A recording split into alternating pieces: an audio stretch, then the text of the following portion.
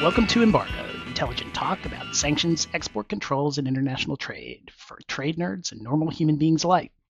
I'm one of your hosts, Tim O'Toole, and with me today is my friend, colleague, and co-host, Leah Mushi, who works with me at Miller Chevalier, and I'll let Leah tell you a little bit more about herself. Welcome, Sure. Leah.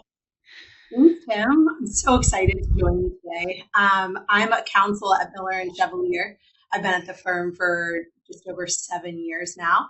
I work on a variety of matters related to financial crimes. I split my time about 50-50 doing compliance work and investigations. Some of the substantive areas that we focus on are Foreign Corrupt Practices Act, money laundering, anti-money laundering related work, and of course sanctions. Your bread and butter, Tim. So Exactly. here. Well, and Leah is becoming a sanctions and money laundering pro, and so we've worked on a number of matters lately, and when I say worked, I mean it loosely. Leah's worked on the matters, and I've been lucky enough to kind of watch her work on those matters, and so we've started to collaborate on AML issues and sanctions issues, and one of the things that we've had quite a bit of interest in is cryptocurrency, which Brian and I talked about a while ago. I think episodes 37 and 38, we talked a little bit about OFAC's guide to digital currency, and we've talked a little bit about some of the designations. But today we're going to focus on not only cryptocurrency, but mixers and Tornado Cash, and the recent litigation involving Tornado Cash in Texas, which I think is now up in the Fifth Circuit. And with that, I'm going to turn it over to Leah to give a little bit of background about Tornado Cash and the litigation, and we'll go from there. Sure. Yes, it's an exciting and I think very timely topic this fall in particular. There's been a lot of movement by U.S. regulators in the mixer space, and a lot of that has to do with Tornado Cash. So we'll talk about sort of two different aspects of the Tornado Cash legal proceedings that are going on. So first, we'll talk about OFAC's designation and the challenges as you referenced. Also, there's some criminal proceedings that are ongoing with individuals who are alleged to be involved in Tornado Cash. So just starting with the OFAC designation challenges.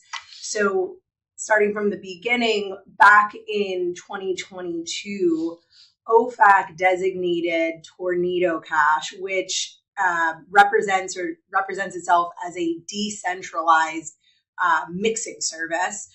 So what they do is they're smart contracts. So there are these self-executing software protocols, essentially, that allow users to directly engage with the software. And what the mixing service does is users can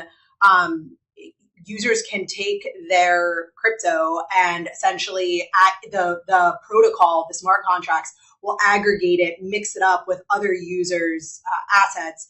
And then ultimately, when the user wants to pull out the assets that it has put into the protocol, it allows the user to do so, but in an anonymized way. So if someone's looking at the blockchain, there's somewhat of a disruption. So it obfuscates where the funds initially came from.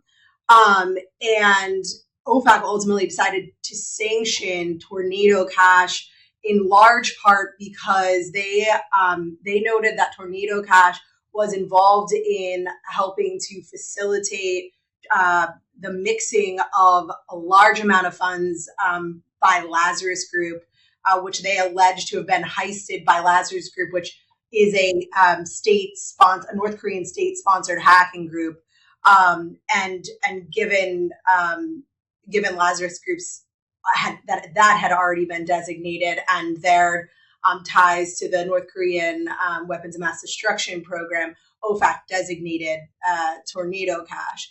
And I'm going to stop you right there. Just a couple of things about that, because I looked back at the designation this morning just in prep for this, and there were things that I noted that I think become relevant in litigation.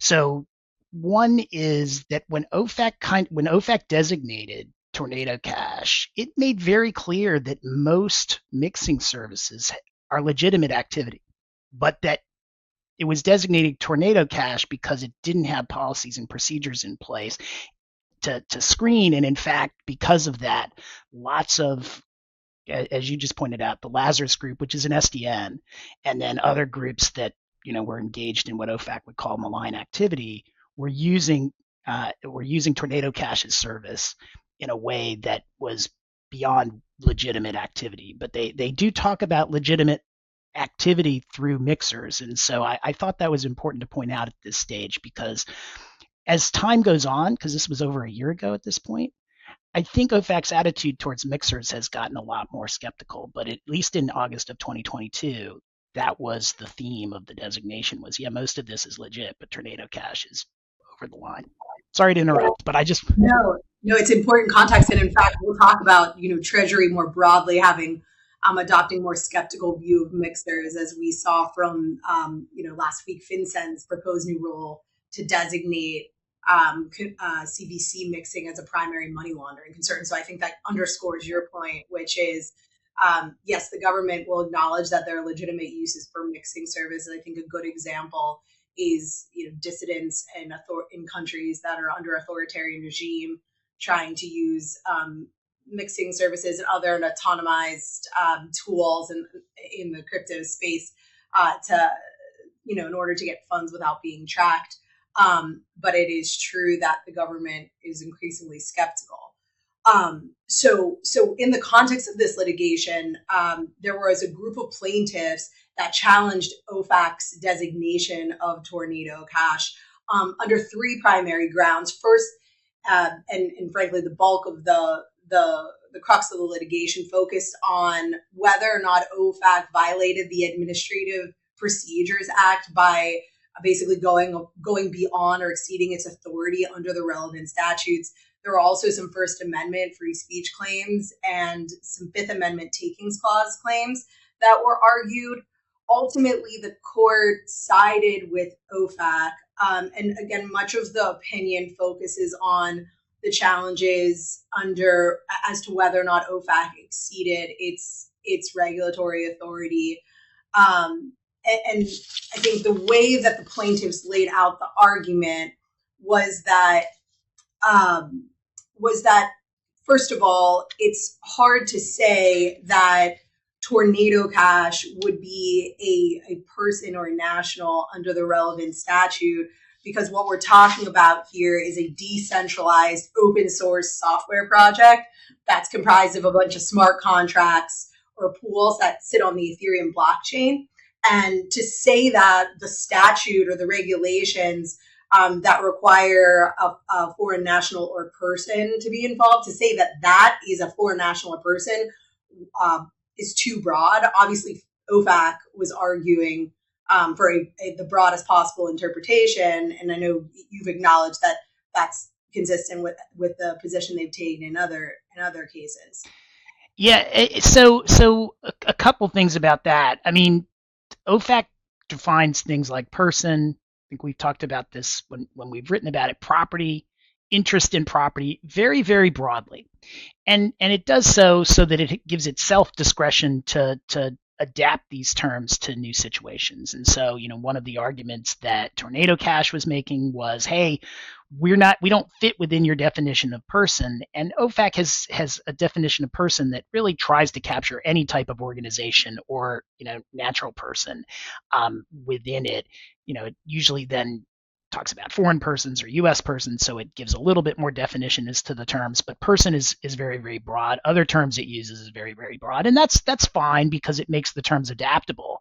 But there has been some commentary from the federal judiciary that defining these terms so broadly, while perhaps the regulators can do it and they have good reasons to do it, particularly in the national security context, it does create due process and fair notice issues when you use these broad terms and then you make an application of first impression in the course of an enforcement proceeding. Because it's one thing to say, hey, we want to be able to regulate broadly. It's another thing to say, hey, we've never defined this term to include X. As Tornado Cash was arguing that it was not a person and it was a different form of organization, that there was no precedent defining it as person.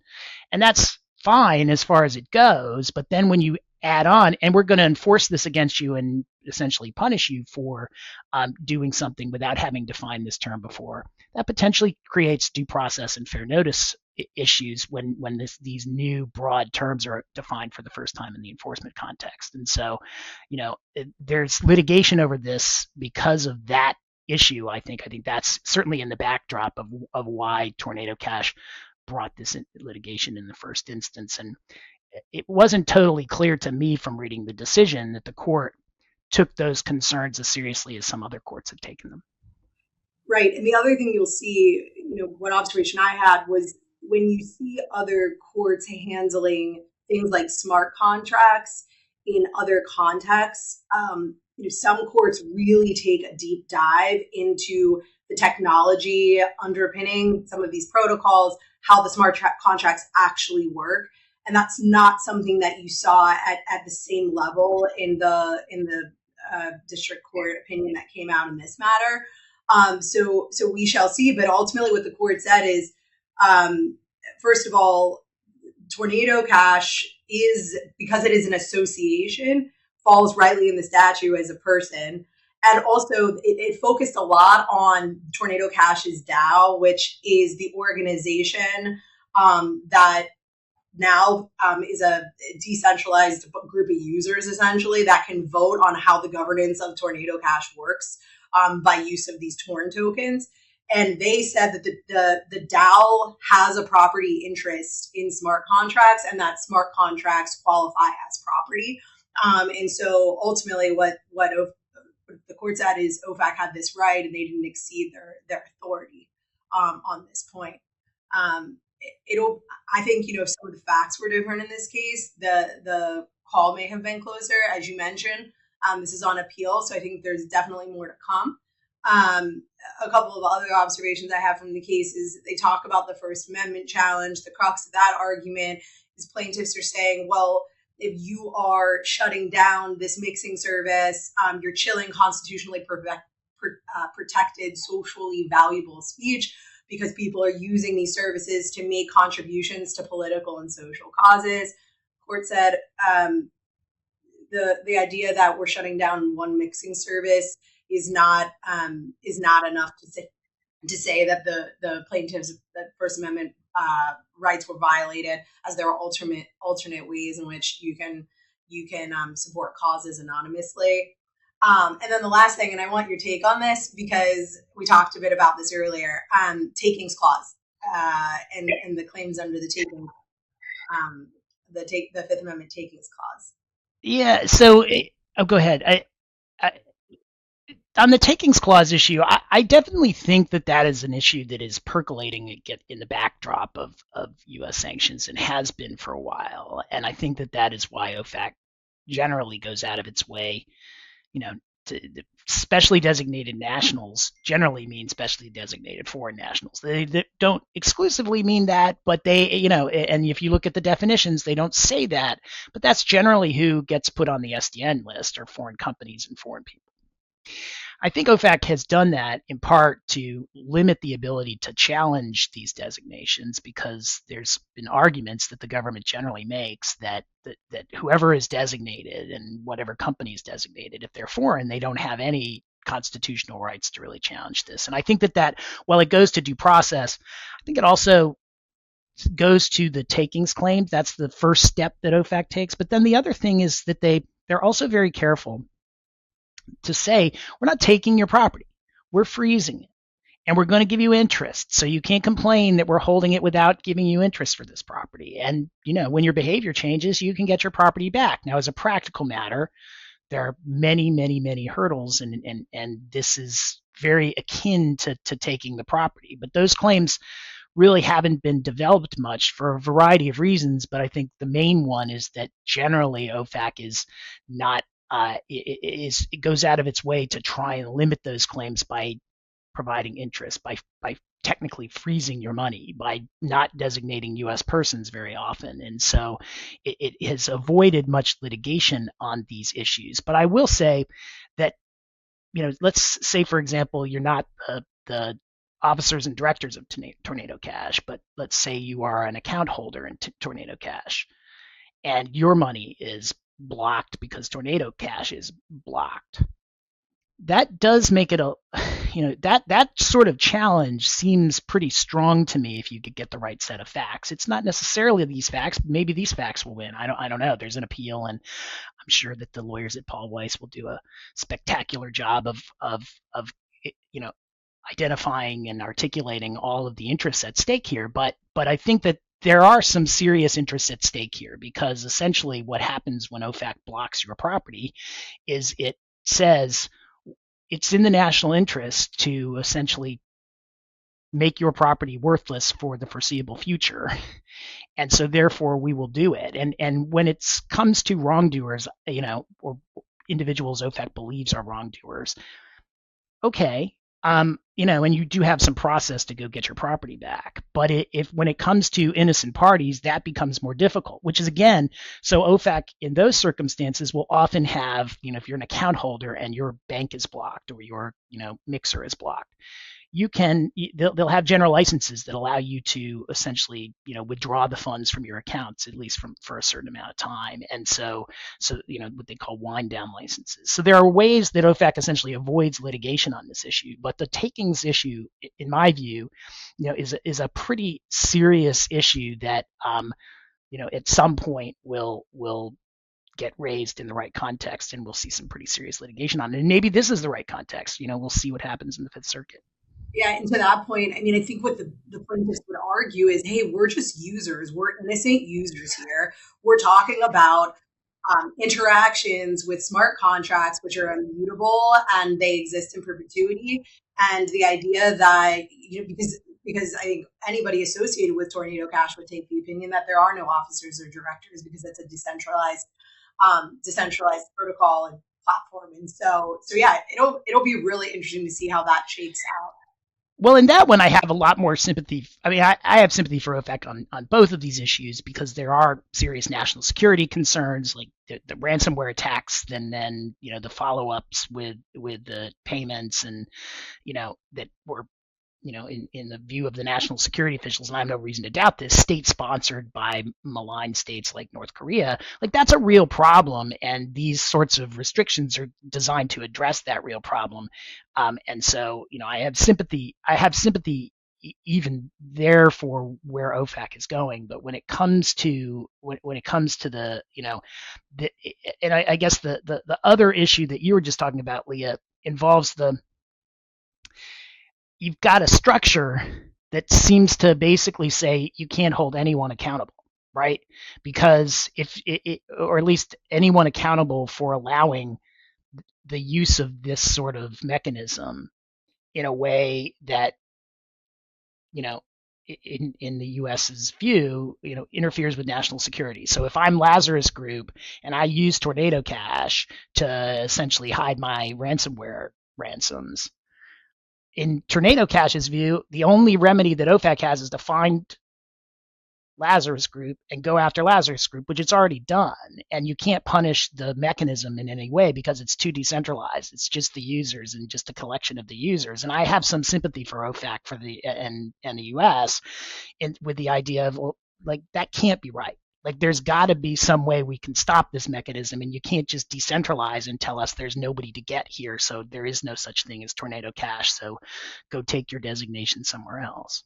Right. And I think the Treasury Department and the broader U.S. government has a heightened awareness around that issue when it relates to DeFi. I mean, we saw in April of this year, Treasury Department put out what I thought was a very thoughtful DeFi risk assessment that goes through these things and frankly takes somewhat of a cynical view on whether certain offerings in the virtual asset ecosystem are indeed centralized. And really, they say, listen, we need to do a fact specific deep dive into whether that's actually true. And that document, for anybody who's interested in these issues, is really, really helpful. And I think is a good model for other jurisdictions who are grappling with sort of complicated issues around DeFi and enforcement. Yeah.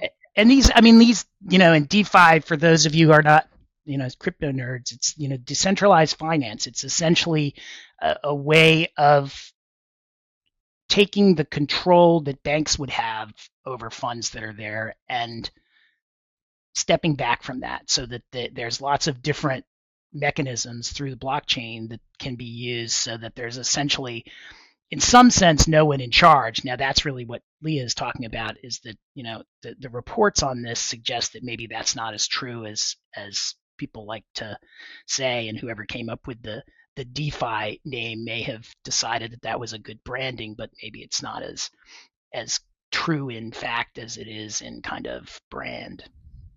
And I know we've talked about Tornado Cash quite a bit, so I won't spend a lot of time on it.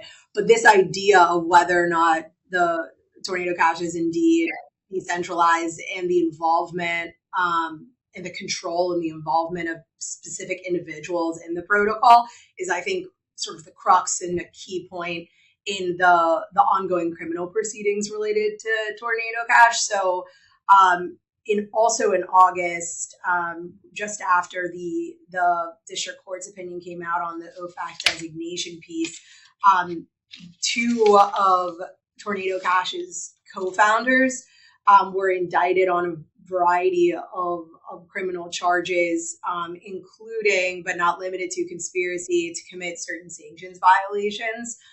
The indictment talks a lot about the Lazarus group heist that we referenced. Other charges they face are conspiracy to operate an unlicensed money transmitting business, conspiracy to commit money laundering. But much of that indictment, the indictment's thorough, spends time talking about how these two individuals were not merely code writers for the protocol, but that they had been actively engaged throughout the period of the alleged illicit conduct, and were aware that bad actors or illicit actors were using the service, and failed to take steps to stop that from happening. And so you see this tension with Tornado Cash saying we're completely decentralized, and some of the facts presented in the indictment showing that there were individuals that may have had certain levels of control and certainly certain levels of knowledge about bad activity happening. So that's ongoing. We'll see how that shakes out, but really interesting stuff. Yeah, and I think the issues that we just talked about will likely be at the backdrop of that criminal litigation as well, right? Because essentially, not only now do you have these, issues that were pretty uncharted in terms of, how decentralized are these systems, and what is the responsibility for the service owner to essentially police the activities of its customers. These are going to be at the forefront, if I had to guess, of the criminal litigation as well, because when you start to have these uncharted issues and, first time precedents in the context of a criminal case, again, you wade into these sort of notice and due process issues. On the other hand, to the extent that these systems really were not decentralized, and that these individuals had, individual knowledge and culpability, those issues go away, right? And so that's going to be the heart of that case: was this really a decentralized? Just a guess. I mean, there may be other issues, but that was Tornado Cash really decentralized in a way that Storm and Semenov didn't know, and really had no reason to know, that their system was being used in such a way, and that'll also turn on the sorts of controls that were in place, and the sorts of, or did they have individual knowledge and were essentially, facilitating sanctions violations, money laundering, that sort of thing. And one last bit on Tornado Cash. I think we talked about some of the challenges associated with DeFi and the enforcement space. One other thing is, because Tornado Cash is run on these immutable smart contracts, it's still going. Unlike Blender, which was another mixing service that OFAC designated that was more centralized, there's somebody that you can call up on the phone and say, for centralized offerings, take this down. And with Tornado Cash, they were able to take the front end website down, but you can still access the services of the protocol. And from what I've seen in recent statistics, the interactions and the use has gone way down since the sanctions. But it's still existing because of the fact that it's running off of these immutable smart contracts, which is kind of interesting from an enforcement perspective and effectiveness of sanctions, frankly. Yep. No, I think that's exactly right. I think that's exactly right, and is likely to be an issue that we see continue to percolate um, post tornado cash. Well, why don't we turn now to a little bit more? I think you've already previewed this already, Leah, but in October, um, just so in October 19th, so just last week, less than a week ago, FinCEN proposed some new regulation to enhance what they call enhanced transparency in convertible virtual currency mixing and combat terrorist financing. And I'll set the stage and then let you talk about what they did. I mean, this gets back again to when you look at the tornado cash designation, and OFAC was very clear that mixers have plenty of legitimate activity. When they're talking about legitimate activity, it's essentially using a financial service, but at the same time maintaining anonymity and privacy for what I think the U.S. would view as legitimate reasons. Right? You are a dissident in a country that the U.S. believes has an oppressive government, and you want to be able to engage in protest activity, in activity designed to, fight the oppressor, for lack of a better term, and you need money to do that, and so you want to be able to use a mixer to protect your privacy so that you're able to engage in what the U.S. views as legitimate kind of resistance activity, for a government the U.S. uses as harmful, and not get caught, right? So you want to hide your activity from the government, for lack of a better term, but the U.S. views that hiding of the activity as in a good way. And there are legitimate reasons in business that companies would want privacy to protect trade secrets or to protect, the example that I often see is that if, the if Amazon is going to come in and buy up a bunch of property in a particular area, it doesn't want everyone in the world to know about that for legitimate reasons, because once everybody realizes that Amazon is in the market, the price goes up. So they want to keep anonymity for reasons that relate to kind of protecting their commercial interests, but in a completely legitimate way. And so that's the sort of legitimate activity that I think OFAC was talking about in the tornado cash indictment. On the other hand, the and it's a little bit ironic because it's basically depends on the eye of the beholder. OFAC would review obviously what they view as terrorist groups or groups that are engaging in activities that are opposed to the interests of the United States. If they're using mixers, then obviously that's illegitimate activity, and they want transparency in those sets of circumstances. Now, the reason I say it's a little bit ironic is because when we talk about dissident activity or activity of resistance groups in other countries, what essentially OFAC is saying is that it's okay to hide your activity from those governments because they're bad, but it's not okay to hide your activity from us because we're good. And so it is kind of in the eye of the beholder as to when you view these sorts of privacy protecting devices as licit, and when you view them as illicit. But that having been said, I think there are certain activities that most people can agree with, that are beyond the pale, and want um, we don't want financing to be easy. And I think that's what FinCEN is getting at with these new regulations. And with that stage setting, why don't you talk about exactly what FinCEN did?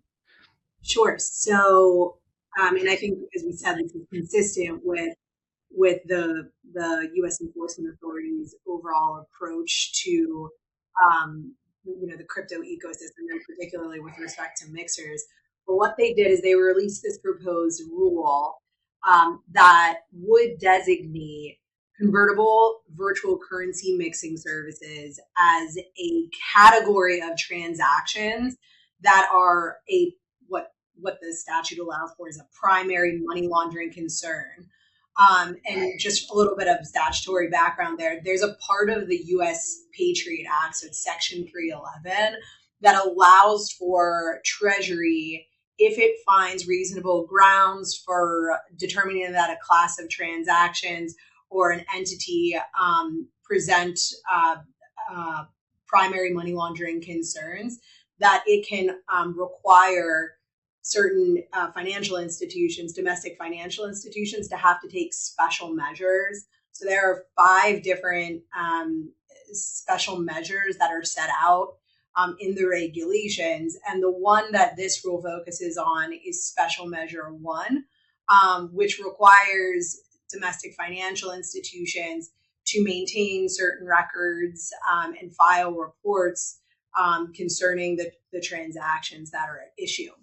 So this is interesting because by relying on Section 311, this is the first time that FinCEN is targeting a specific activity, as opposed usually when they're doing this, they're focused on a jurisdiction or they're focused on a particular entity.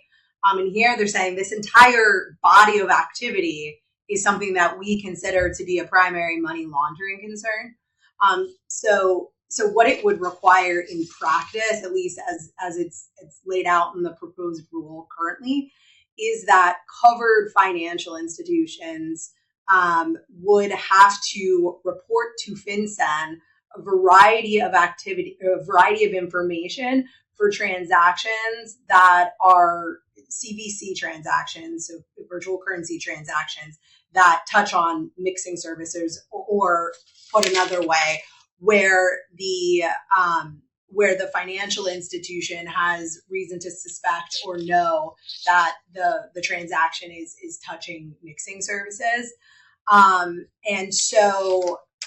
by the way, this, Tim, would be separate and apart from these covered financial institutions requirements to file, for example, suspicious activity reports or other reports that they're required to file under the Bank Secrecy Act. It also requires the parties, or would require the parties, to collect certain information around the customers that are associated with these transactions. Important to note, however, that we're talking about reporting obligations as it relates to transactions in virtual currency. So this, at least as drafted, would not expand to fiat. So we're talking about transactions in dollars. It would not deal with transactions in fiat if at some point in the past the transaction had touched a mixing service, but then was off-ramped and turned into off-ramp from the blockchain and turned into fiat. It's only talking about transactions in virtual currency. So that has come out. It's an interesting read. I think the proposed rules around 80 pages. The government does acknowledge that there's legitimate use, but they go through the sort of a three-prong analysis as to why they believe that this category of activities should be considered a primary money laundering concern. They've asked for comments. The comment period runs until January of 24. So will be very interesting to see where it shakes out and see what kind of comments come through the line on this. Yeah, I'll be interested too, because I look, and we're going to talk about it in a second. I mean, there are very good reasons that the government wants to crack down on mixers, because it believes that they're being used to fund lots of dangerous, harmful, beyond the pale type activity. And so, nothing that we say here should be suggested to undermine that. But there's also real issues here about a form of transaction that OFAC said just a little over a year ago says most transactions, and I'll go back and read the designation from Tornado Cash, while most virtual currency activity is illicit, it can be used for illicit activity. That's August of 2022. By October of 2023, essentially this form of activity is treated as inherently suspect. And so, and maybe the world changed in that year, but certainly OFAC's and FinCEN's also in Treasury. So Treasury's view of mixing activity from August 2022 to October of 2023 changed 180 degrees, or it sure seems to have, because they've made it presumptively concerning just using this sort of activity. And I think there's been this broader evolution, right? So you have, back in 2018, you have OFAC sanctioning just two individuals, Iranian individuals, and a few of their addresses associated with a ransomware attack. And then now you're seeing this progression from 2018 up to today, where OFAC is going after larger entities. The number of addresses that are included when OFAC is designating these entities is much broader than when they initially started, targeting individuals or entities in the crypto space. And then here you have Treasury by way of FinCEN focusing on an entire class of activities in the virtual currency eco space. It's really Yeah, interesting. just to follow on to that, because the FinCEN in its announcement talked about this sort of evolution, although many of the actions were taken before OFAC said in August of 2022 that most of this activity was licit. OFAC designated Blender.io in it looks like sometime around February of 2022, Axel Infinity Heist in May of 2022, the designation of Tornado Cash in August of 2022. And so if you go, and then January 2023, Bitslotto Limited was identified as an exchange of primary money laundering concern. They list all of that progression over the course of about a year or so as evidence that this is being used more and more by criminals. And maybe that's true. I mean, maybe that 180 has been the result of just more and more information suggesting that the majority or the bulk of these transactions are used to hide what OFAC and Treasury view as illicit activity. But that's still to be determined. But I think one of the drivers of this announcement obviously was the terrible situation in the Middle East and the attack by Hamas on Israelis in southern Israel. And the U.S. response to that. I mean, the timing of this announcement was October 19th, which was shortly afterwards. And then at the same time, there were these designations of what the U.S. viewed as companies and individuals that were viewed that were used in the financing of that attack. So why don't you talk a little bit about that, Leah, to kind of complete the picture as to why this announcement came out when it did? Right. So, as you mentioned, just around the same time, and consistent with not only OFAC, but the broader US government's position that these anonymizing tools really can be significant tools for terrorist financing. The Treasury sanctioned various individuals and an entity, notably an exchange based in Gaza. The exchange is Cash Money and Money Transfer Company, or Cash. And it's a business that provides money transfer and virtual currency exchange services. The announcement notes that it touches Bitcoin, among others. The announcement also notes that Cash has been associated with funding other terrorist organizations, including Al Qaeda, in the past. And so they designated both Cash and an individual who they define as its Cash's representative and owner. And they're being designated for having materially assisted, sponsored, or provided material or technological support in support of Hamas. And it's interesting. They talk a bit about Hamas's use of virtual currency fundraising in the announcement, and it certainly coincides with this FinCEN proposed new reg, and the underlying purpose of that. Yeah. So I mean, it was interesting that the U.S. was able to trace this financing so quickly, and then talk about other activities that these groups had been involved in when they hadn't been sanctioned previously. But I do think that it highlights where, if you're trying to look at the trend line with respect to mixers and virtual currency, I think you just put your finger on it, Leah, which is, as of say 2018, I think the U.S. was being relatively cautious with this. Even as of August 2022, the announcement about Tornado Cash was much more geared towards, like, this is a bad apple in an otherwise kind of good industry. And by October of 2023, I think now the government's view appears to be, this is a really dirty industry, and we're going to basically come in and police it way more closely than we have before, and we'll see what the implications of that are. Yeah, and one last thing I'll note in the announcement on the designations related to buy cash, it looks like the U.S. authorities, unsurprisingly, were closely coordinating with the Israeli authorities, who had already seized a number of wallets in connection with some of Hamas's fundraising campaigns a few years ago. So I just thought that was an interesting shout out because of the coordination piece there.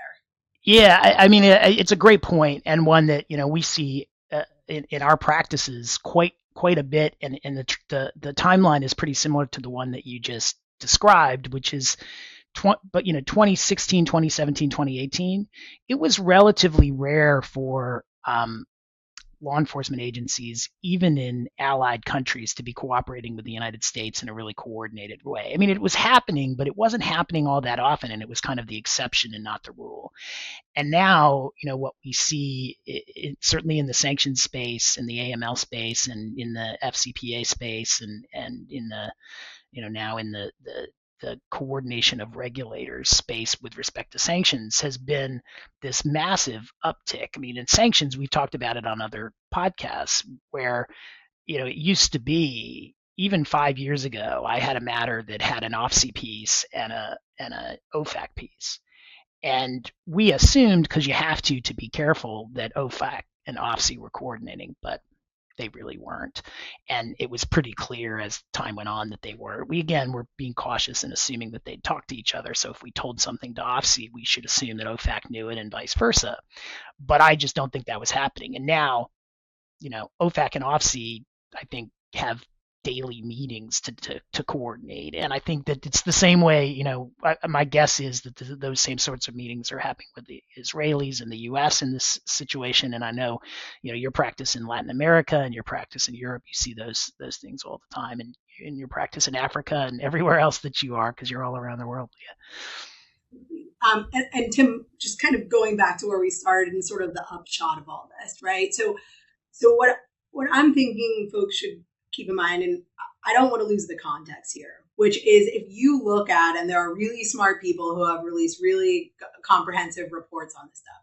If you look at the overall transaction volume in the crypto sphere, in the crypto ecosystem, illicit activity, most of the experts would tell you illicit activity is a very small percentage of the overall transaction volume. But if I'm an actor in the crypto ecosystem, especially and parts of the ecosystem that I know the US enforcement authorities care about, which is, they're hyper focused on things that make their job as investigators harder. So anything that is interfering with the transparency of the blockchain itself. So your AECs, your mixers, and the like. People should take a real hard look at their activities, whether they need to be taking proactive compliance measures if they're an MSP or otherwise an entity that would fall under some of the Bank Secrecy Act regulations, or if you're an individual in a coder, as we saw in the Tornado Cash criminal indictment, you should take a look and make sure that, if you are involved in developing some of these protocols, that you're not knowingly engaging or otherwise turning a blind eye to things that are look like or smell bad. Yeah, no, I think those are all great points in terms of compliance, and I think that for me, I feel like you've got the regulators looking at this and saying, hey, we thought cash was really bad, and so we've basically gotten cash out of the economy because cash had so many different ways of being used in ways that you couldn't track. And now crypto is the new cash, and we got to go back to the drawing board, and they are. And so, as we saw in the financial industry in the 2008, from 2008 to maybe 2020, there was this real battle for compliance and transparency that I think regulators thought they had really made the financial system much more transparent, and now they're seeing that this is the pendulum coming back and swinging the other way, and we'll probably see the same sort of trend throughout the 2020s. Absolutely. And there's a really important role, I think, for folks in the virtual asset community, as well as enforcement authorities. And there are a lot of efforts, including some efforts that are being run by FATF right now to try to develop some solutions to some of the issues that we talked about today. So it'll be exciting to keep following along and to see where some of these matters land. And that will be the last word. So thank you for joining me, Leah. This was great. And stay sanctions free, everybody. Thanks for listening.